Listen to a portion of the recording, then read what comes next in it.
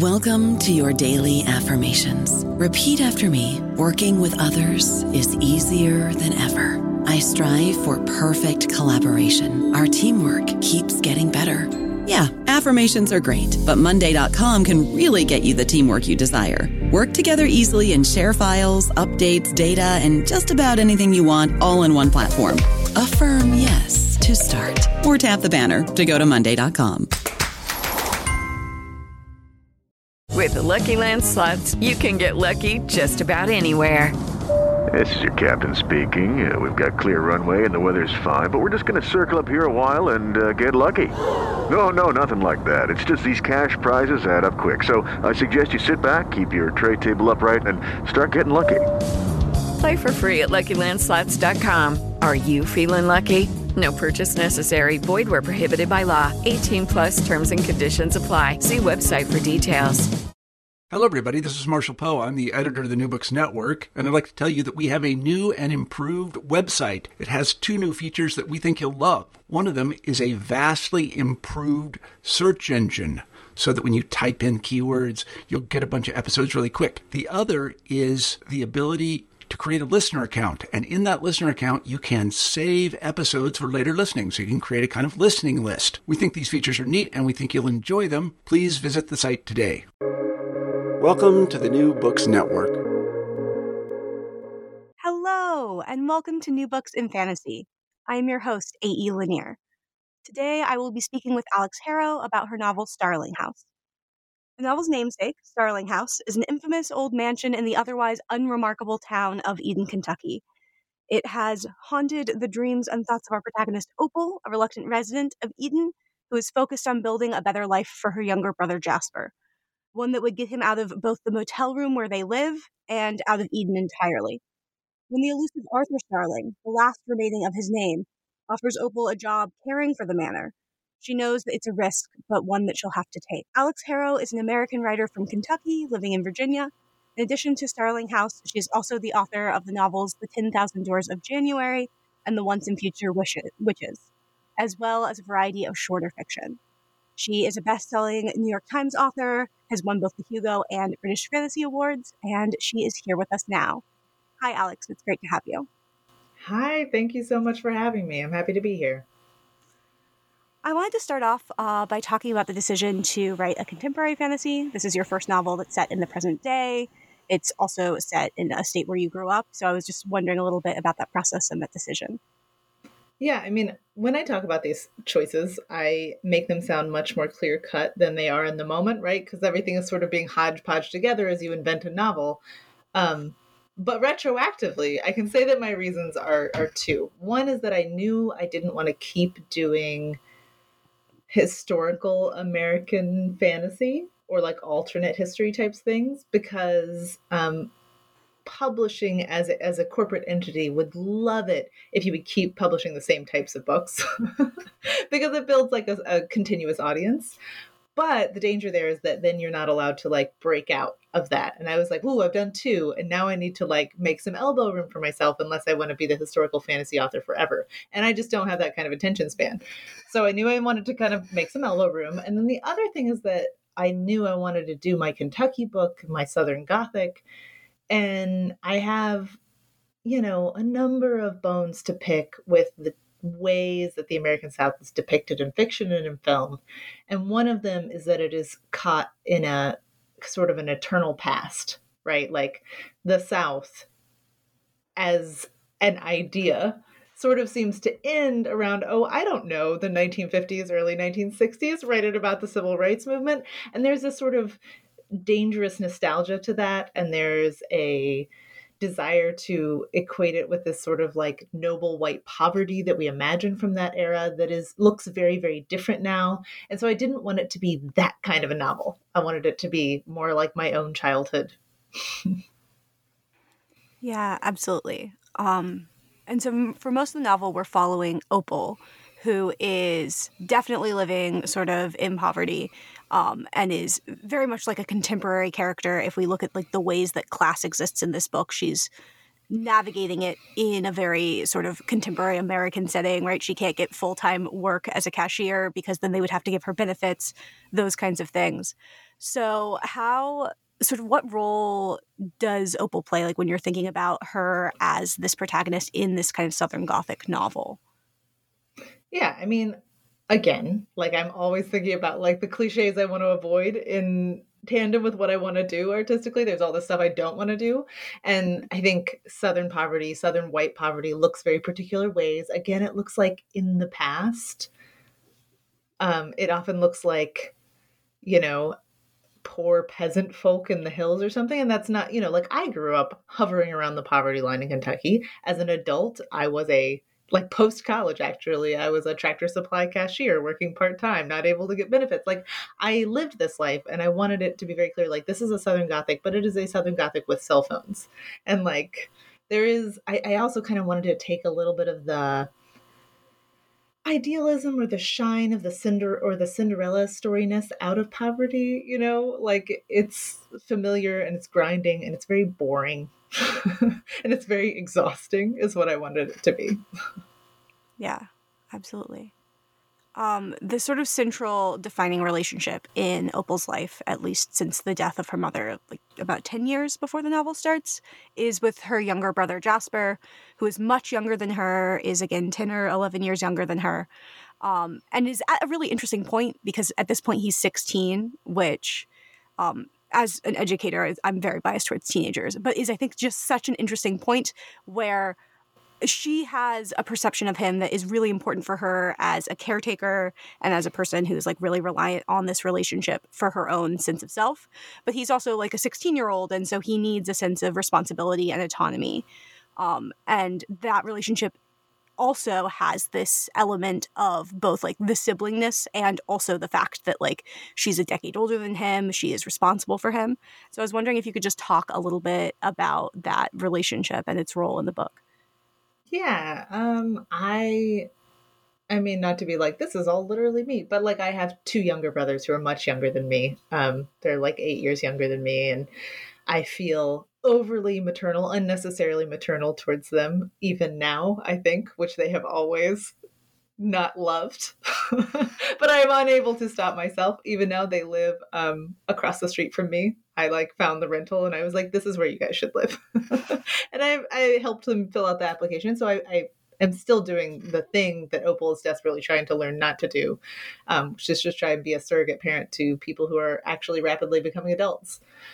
So there's like all this personal stuff in it too, but there's also like, sibling relationships are not always done in ways that feel realistic, particularly in genre. I feel like they can become sort of symbols. Like I love the Hunger Games book, but you have this often the younger sibling is like this pure object that is to be protected and coddled and provides a lot of useful motivations and plot things to happen for the protagonist. But it was really important for me that like, what if they were actually two autonomous people who were negotiating a relationship, and that her idealized vision of him as this thing that needs to be coddled is ultimately false. Yeah, absolutely. Well, I think the interesting thing about siblings, especially when you have such a large gap as well, is that in many ways you've had like the same life and then also radically different lives, and that they've experienced almost all of the same things, but they were very different ages, they're different genders, they're different races, and so all of these things shape the fact that even though they like lived their whole life in the same room, essentially, their experience of that is so different, and I feel like that comes across so well in the novel. Thanks.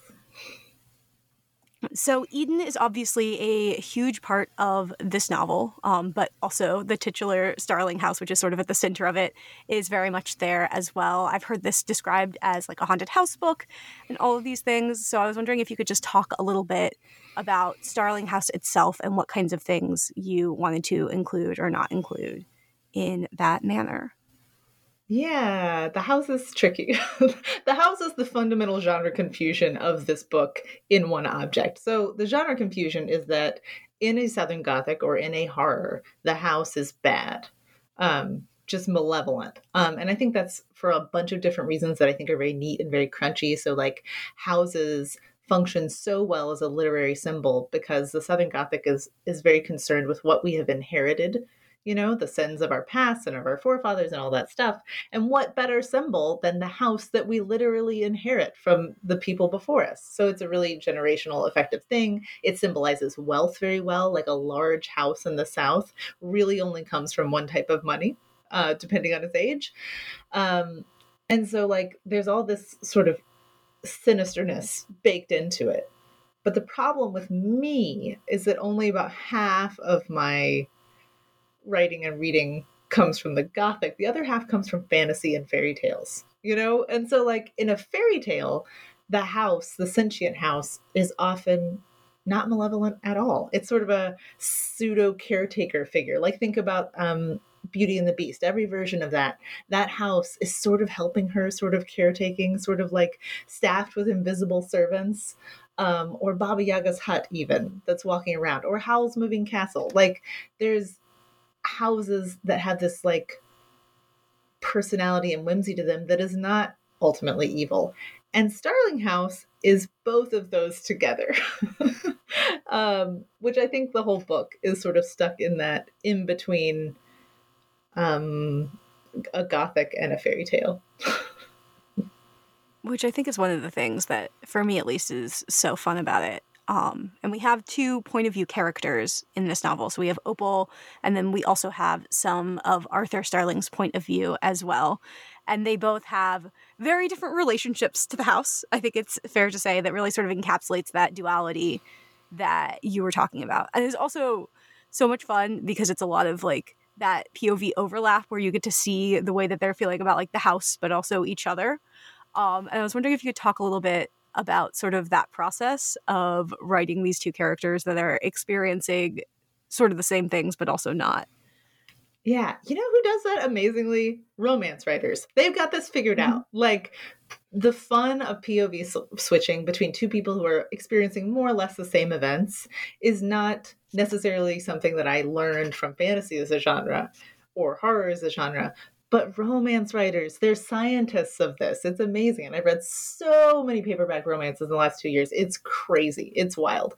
And so I wanted like some of that emotional satisfaction that you get in a romance book where you get to see like this is her experiences of it. She's making these assumptions about him. And then there's his assumptions about her. And like the flipping between them is really fun. However, it was not fully a romance novel. So she's in first person, he's in third. And he gets, maybe I think it's like 15% of the narrative compared to her. So it's heavily weighted towards her because I wanted it to ultimately not be, it's not fully genre wise and trope wise a romance, but I loved playing with that. Well, this novel is just existing at sort of the intersection of all of these different genres in a way that was so fun. Sales and marketing people just sort of like put their heads on the desk and weep. And I think that's totally fair. I'm sorry for all the marketing people, but I'm sorry. The next one is worse. Sorry, guys. But there is, I think, such a fun interplay. And as someone that really loves fantasy and horror both, and that is really interested in the Gothic, I think that the tension between all of those genres and the tension of expectation as well is one that you play with really well in this novel, and that is just really fun to see. We also have a book within a book in this story. So we have The Underland, which is essentially, I think of it a little bit like one of those children's books that children find very affirming and adults find very upsetting. Exactly. Yes. Which is, I think, one of my favorite things about children's literature, honestly, is like the nature of being a child is inherently disturbing because you don't really know what's going on and you don't have any power. In a way that adults, I think, find disquieting and that children just has to sort of like live in conversation with. But I was wondering if you could talk a little bit about The Underland and the role of fake children's literature in this novel.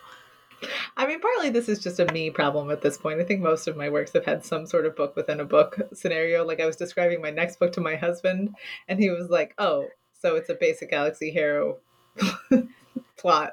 There's this girl who finds this book. And I was like, ouch. True, though. And I think that's obviously just because like my experience of my own life is one that is so informed by the narratives that shape me that I'm just like fundamentally interested in like how narratives pile up on each other. And I love to play with that in books. But so this one I wanted to be exactly what you described. One of those like slightly disturbing old novels that at the time was not perceived as literature, was maybe even concerning to people, but then later kind of had like cult following. And I feel like there's a few examples of those from like the Victorian era when children's publishing was so moralizing and so puritanical. And like the function of children's publishing was to create good moral citizens and good citizens of the empire and like men conforming to particular standards of women to others, you know, so it's like teaching gender and race and power and all these things. But then there are these like, you know, weirdo artists and the Edward Goreys of the world who are just doing much darker and more interesting and more fantastic things with children's imaginations. And so like, I wanted it to be one of those. There's also like this really gorgeous and vaguely creepy art in the book that at least I imagine is in the style. Is it the style Yes. of? Okay, Well, yeah. I mean, so what's weird, what's crazy is that the artist is Ravina Kai, and she's one of my favorite living artists in the world. That is just her style. It's often grayscale. It's a lot of pencil sketching. It's very flowing and very dreamy, and it's gorgeous. I love it. And so in my little Pinterest board of this book, it was just full of her art. Particularly, she did the illustrated edition, I think, for Folio Society of Wuthering Heights. So I had all of her illustrations from Wuthering Heights as like inspiration. And then there's a fake Wikipedia page in this book, and I included her name as if she were influenced by this made up picture book that I had invented, just because I was like, I love her style so much. And then later in the process, much later, when Tor was like, hey, surprise, we might be able to budget for an illustrator. Who would you like? Do you have anyone in mind? I was like, oh my gosh, I do. So it kind of became a circular thing that Ravina Kai ended up doing the illustrations. And they are really gorgeous. They're amazing. It's super cool. It's super fun. I don't know about you, but I'm very busy and I don't have a lot of time to cook. That's why I subscribe to Factor. Eating better is easy with Factor's delicious, ready-to-eat meals. Every fresh, never frozen meal is chef-crafted, dietitian approved, and ready to go in just 2 minutes. You'll have over 35 different options to choose from every week, including Calorie Smart, Protein Plus, and Keto. These are 2-minute meals. Factor meals are ready to eat and heat, so there's no prepping, cooking, or cleanup needed. They're flexible for your schedule. Get as much or as little as you need by choosing your meals every week. Factor is the perfect solution if you're looking for fast, premium options with no cooking required. Sign up and save. We've done the math, and this is important. Factor is less expensive than takeout, and every meal is dietitian approved to be nutritious and delicious. Head to factormeals.com/NBN50 and use code NBN50 to get 50% off. That's code NBN50 at factormeals.com/NBN50 to get 50% off. You mentioned the fake Wikipedia articles. There's like a lot of intertextual elements of this story. We have footnotes, which is one of my very favorite things that can exist in a fantasy novel is footnotes. And there's also just a lot of concern about like documentation and sourcing, who has access to what documents and what stories is really central. We have sort of the story of Starling House being told multiple times, and the sourcing and the context around that is like really important in terms of like who is telling the story, what is their motivation. And that I think is something that, especially if we're thinking about like the Southern United States or just sort of like history and legacy generally, is such an important and compelling thing. So I was wondering if you could talk a little bit about that like historical nature of this very contemporary story. Yeah, I mean, again, this is a me problem. I have my master's in history. I at one point was like, I'm going to be a historian. And so I have, of course, some concerns with like sources and archives and how we assemble archives and what we consider historical sources and that kind of a thing. But also specifically with the South, I think when you look at the Southern Gothic as a genre, there are at least two, generally more, very distinct images of what the South is. There's some that are written as horror, and there's some that are written with nostalgia. And you can guess which two groups those come from, which two types of authors those come from. And I wanted, you know, as a white Southerner, to find ways to let the horror in and find ways to let some of my own love of my home come through as well. And that to me became kind of a collage, which I think is closer to how historical narratives are built. You know, that's not so much, it's very satisfying in like movies and books when they're like, here's the lie version and here's another lie, and then haha, and they kind of pull off the sheet and they're like, here's the actual truth of what happened. And I wanted some of that because there are narratives that are truer than others. But I also wanted the sense that all of these truths kind of lie together according to who's telling them. Not necessarily equally, but concurrently. And I ended up with this messy, shambling collage narrative. Yeah, well, and so much of it is surrounding Eleanor Starling, who is essentially the original Starling, right? Like, it's her house, the Underlands is her book.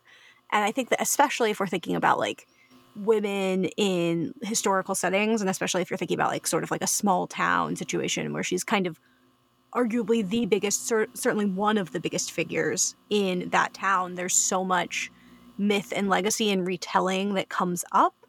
And this novel just does a really good job of capturing that, and of capturing, I think, how we speak about powerful women in particular in a way that is really interesting. Yeah, she's complicated for me. Became a more complicated project than I originally thought because I've kind of become a little dissatisfied with narratives that are just like, there was this woman who was really just like fighting for herself and she did nothing wrong, but everyone maligned her and called her a witch. There's a satisfaction in that narrative, right? Because it's sort of a redemption of the witch figure or whatever, and I like it. But it doesn't necessarily always align with how I see power and white femininity being deployed, both in the past and in the present. And so I wanted her to be like, not a pure victim, I guess. I didn't want it to be like she has no blame and she has no real agency and she was just like they told lies about her because they couldn't handle how cool and awesome and powerful she was. I wanted to give her a real darkness and anger and kind of a selfishness, like that she is not out there striking blows for justice.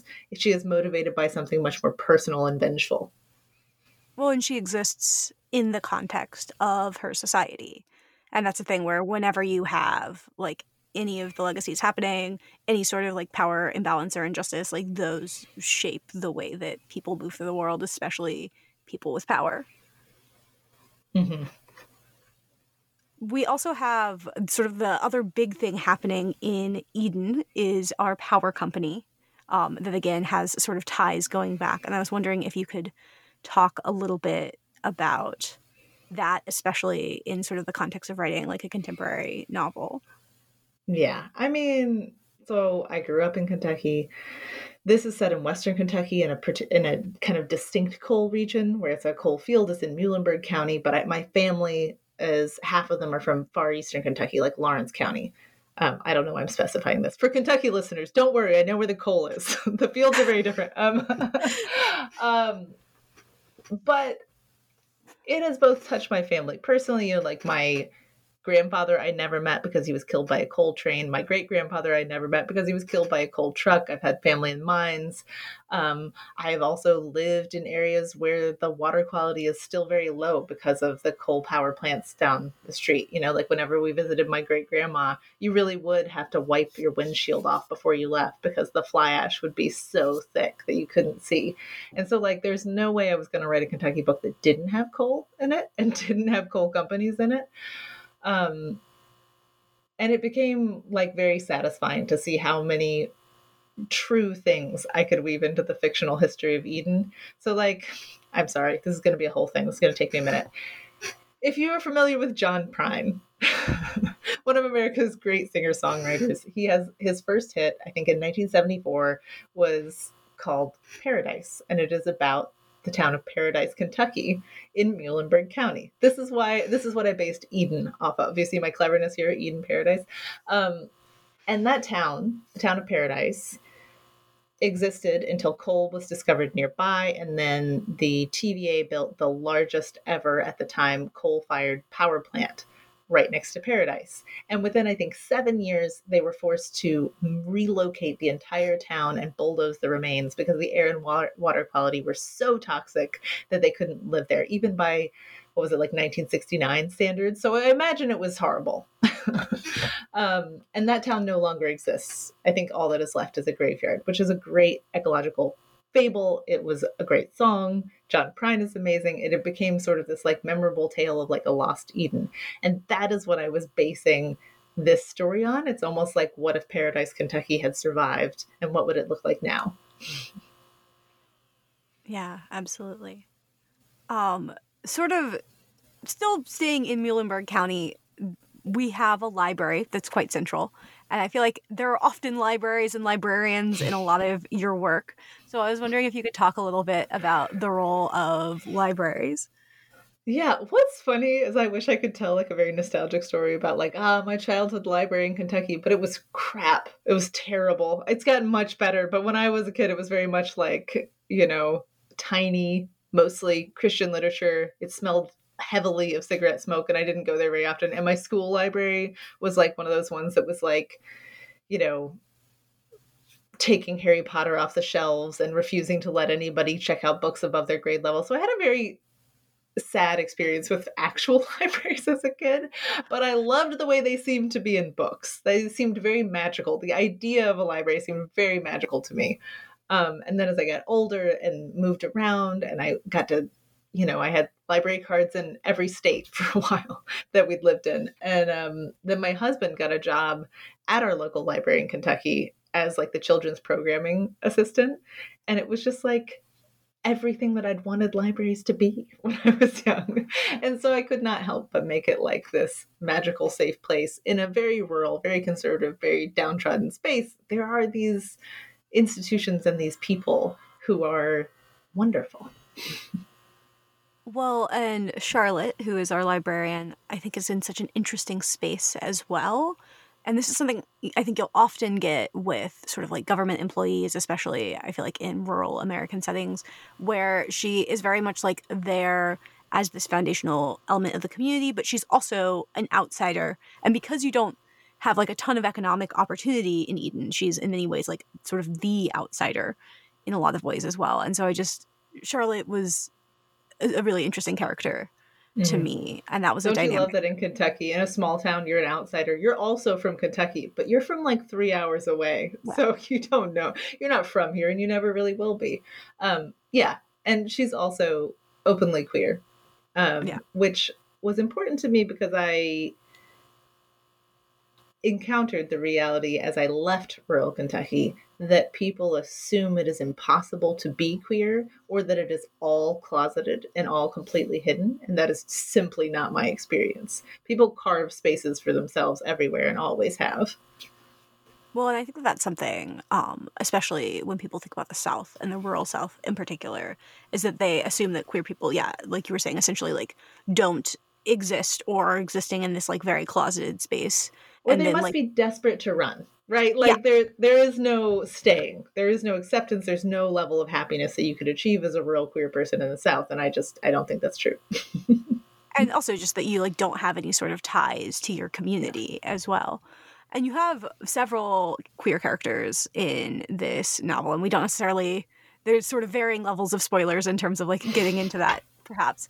But I was wondering if you could talk you already have, but a little bit about like the importance of like that variety and how adding those characters in was important. Yeah, I think I will talk about it, but I actually feel still a little bit unformed about it and a little prickly about it in ways that I don't totally talk about publicly. But essentially, one of the things I can find a little bit, not frustrating, but unfulfilling about the ways that popularly marketed queer books work is that they have to follow kind of a formulaic like coming out narrative, and that queerness as an identity tends to trump other experiences that might be happening in a novel. This is not universally true, but this is often how things are packaged and marketed. And that also has not been my experience of what queerness can look like in different spaces. And so I am realizing that I am tending to write books where it's casually mentioned, where it exists, but but not as the central story, and where it doesn't perhaps follow broadly accepted narratives of queer life, where there's like a big announcement and there's a coming out and then there's reactions to it and then there's claiming your space and then there's like moving to a big city and finding an attractive group of found family people of all your own age and income level. Like those things don't happen. And yet queerness does happen. I know it does in all of these different ways that don't necessarily map perfectly onto our ideas of out or closeted or, pride marches and things like that. So I'm trying to just have it be a texture of life as I know it, rather than something that is like clearly marketed with appropriate pins for everyone's alignments, sexualities, and identities, if that makes sense. Yeah, absolutely. I kind of want to now switch track, coming off of that like very important point, to talk a little bit about cleaning, which is a thing that happens a lot in this novel. And as a child, I was always like so obsessed with the cleaning of like the magical space. That was something that I was just very into as a child. And I think that cleaning as a sort of space of like both care and discovery is an interesting thing that exists in genre, while also having obviously like huge amounts of class implications and often like gender and other things as well. But Opal spends a large portion of this book cleaning this big fancy house, and I was wondering if you could talk a little bit about cleaning. Isn't that so interesting? It's so baked into fairy tales and mythology itself. Like, how is it that one of the Herculean labors is cleaning the stables? That's fascinating to me, because as a kid, you're just so much like satisfied by the transformation, like the end of the Disney Beauty and the Beast, where like the light goes over the castle and makes it all pretty and nice, and you're like, oh, satisfying, we've achieved something here. I totally agree, there's something like innately satisfying about it. This is the same thing that's appealing about Howl's Moving Castle, watching Sophie clean the castle. For me, we had bought an abandoned house in rural Kentucky, my husband and I. That's what we did with our savings. This was during the recession, so to be clear, houses, they were just giving them away. And this one had been abandoned for about 3 years. And so like when we closed on it, it was raining and we walked in and the rain was coming from the second floor all the way down to the first. Like it was a wreck. There were things living in it. It was not big, so it was not a Gothic mansion, but it was falling apart. And so like writing the scenes of cleaning with specificity added a lot of delight for me. Well, and I think so much of what's fun too is like Starling House gets to exist in so many different ways as like very much this character, but then also as this like physical object that needs repair and needs cleaning. And how much does it need that? Does it really need attention? Who knows? But maybe it's just lonely. Maybe it's faking it. Who knows? Yeah. But there is still a need there, whatever the need is. And I really think that is sort of at the heart of this novel. It is such a beautiful intersection of genres and perspectives and of so many things. And then it's just like sitting in the center of like all of these things that are really close to my heart and that I really loved. And this is just such a beautiful, wonderful novel. And thank you so much for writing it. Thank you. That's very flattering. Thank you. I have been speaking with Alix E. Harrow about her novel Starling House, out now from Tor. Thank you so much for listening, and please consider feeding the algorithms that run our lives by subscribing, leaving a review, all of that stuff. If you are interested in existing outside of the algorithms, consider telling a friend about us IRL. I will speak with you soon, and for now, happy reading.